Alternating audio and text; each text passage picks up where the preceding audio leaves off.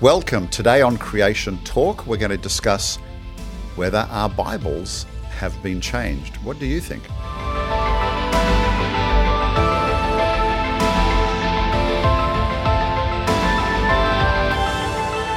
Well, if you're joining us for this part 2, just so you know, in case we don't cover some questions or thoughts you might have, we did do a part 1. I'm with Lita Cosner, who did part 1 with me. Welcome again, Lita. Hi, Gary. So we're going to talk more about, the idea of transmission, the Bible being faithfully copied over time.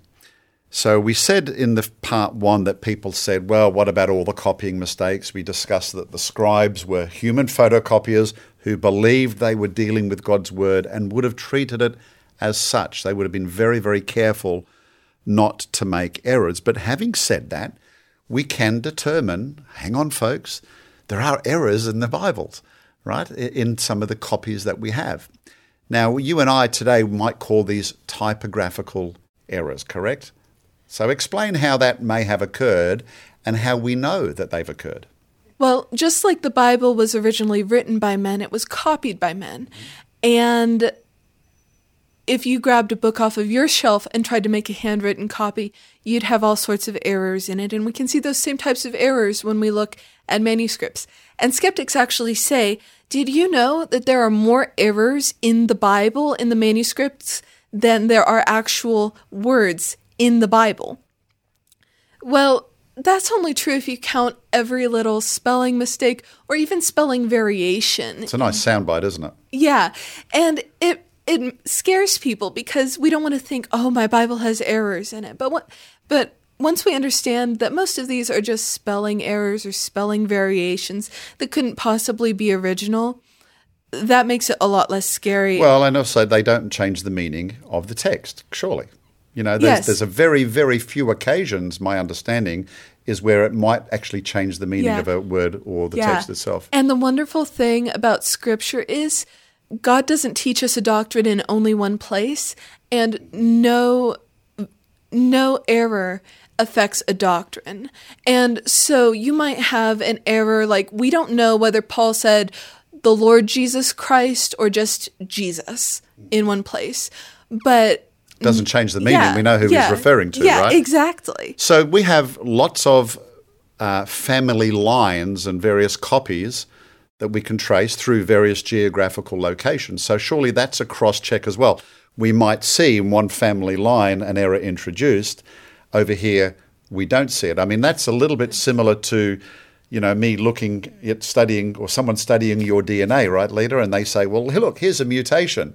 And then we check your mum and your dad and we say, well, you got that from your mother's line. Yes. And then we check your mother's parents and can understand where that error came in. So in a lot of cases, can't they actually trace these typos back to where they originally introduced? Yes, we can have some idea where they came up. And actually, one of the reasons we can have such great confidence in the Bible we have today is that it's based on so many copies.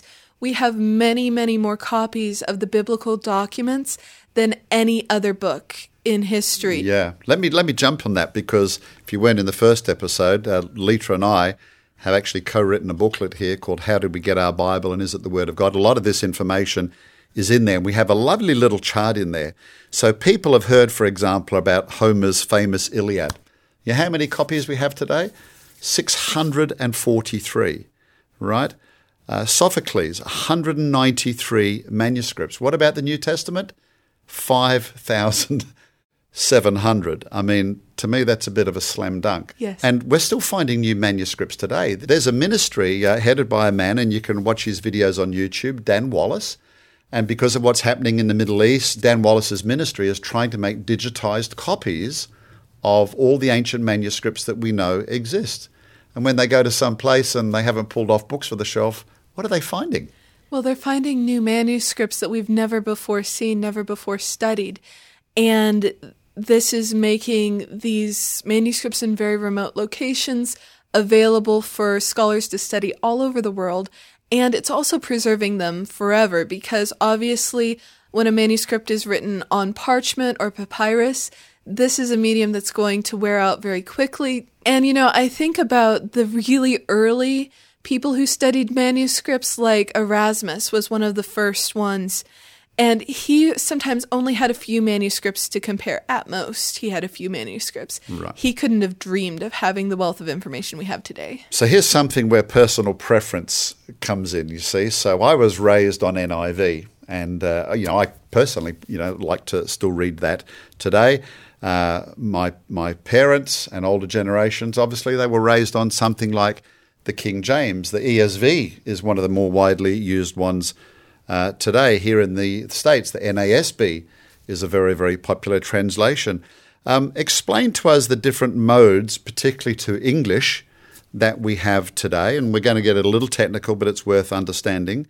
And then we'll discuss whether we think there's a better one. How's that? Okay, so a lot of people ask us which translation is the best one. And to make a good informed decision for yourself, you should understand just a couple of terms that describe the philosophy behind a translation. So a formal equivalence translation tries to have word for word. So if it has the Greek word for heart, it's going to have the English word for heart. Some well-known formal equivalence translations are the King James Version, the New King James Version, the English Standard Version, and the New American Standard Bible. If you look at them side by side, they're going to seem very similar because they have a very similar translation philosophy. Yeah. And then on the other side of the spectrum, you have dynamic equivalence. Now, some people say that these are not literal translations. They're trying to be literal in a different way. They're trying to do thought-for-thought translation. And there are times in translation where doing thought-for-thought is better. Now, would that be because words would change their meanings, for example? So what an original word might say might have a different meaning today, so they're trying to faithfully render the meaning of the words. Would that be a correct analogy? Yes, and one instance of thought-for-thought translation is in Romans, Paul says, "May it never be." And a dynamic equivalence translation might say, "God forbid."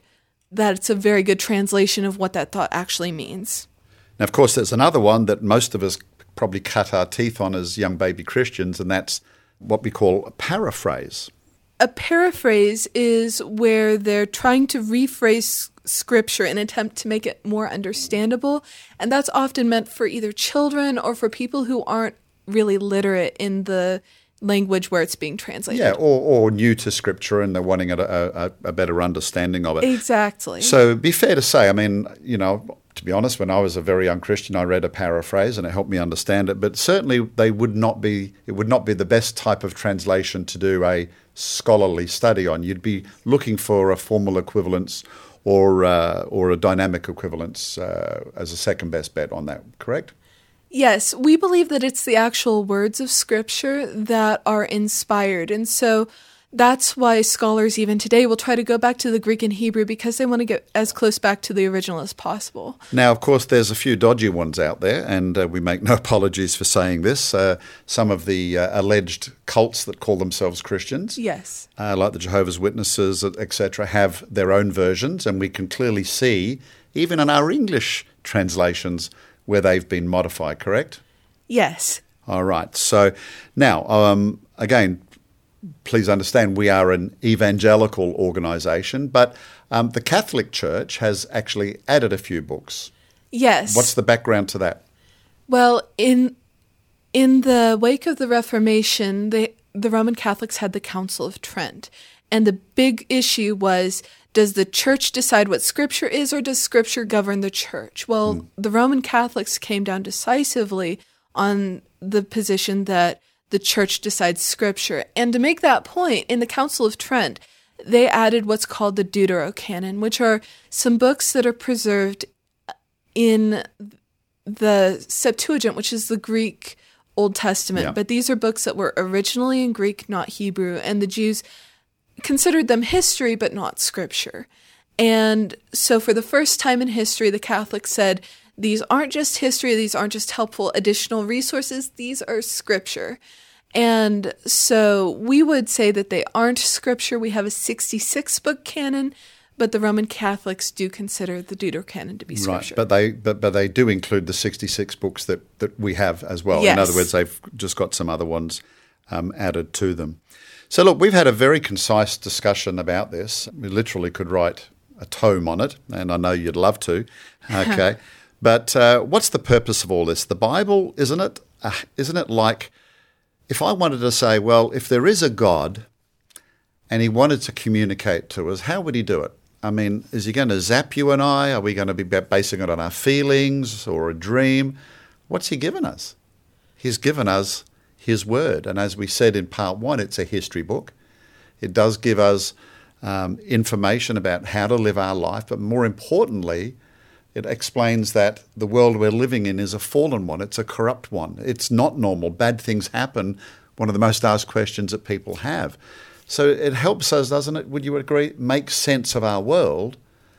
And then the big picture is, of course, this world's not the only one, right? There's one to come. Yes.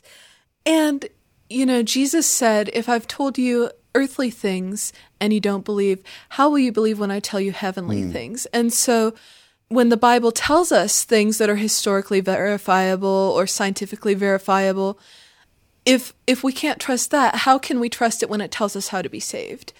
And even more fundamentally than that, what even is the Bible? And it's more important than ever to be able to answer these questions today.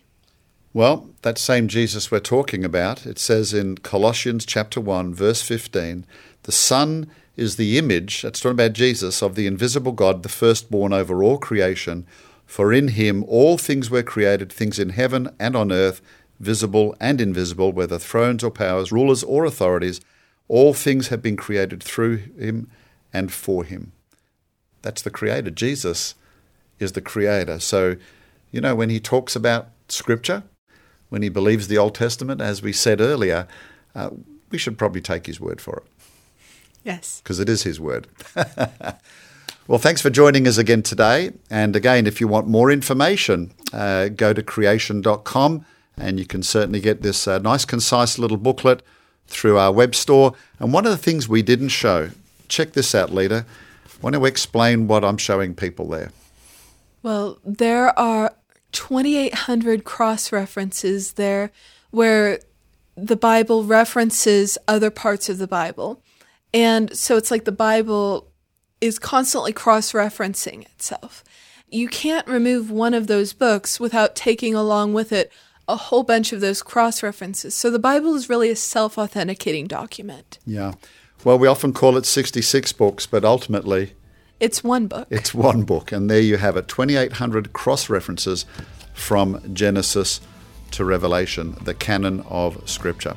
Thanks a lot, Lita, and thanks for watching online or listening to your podcast. And again, I encourage you to share this and make sure you click like and get this information out there. We'll look forward to seeing you next time.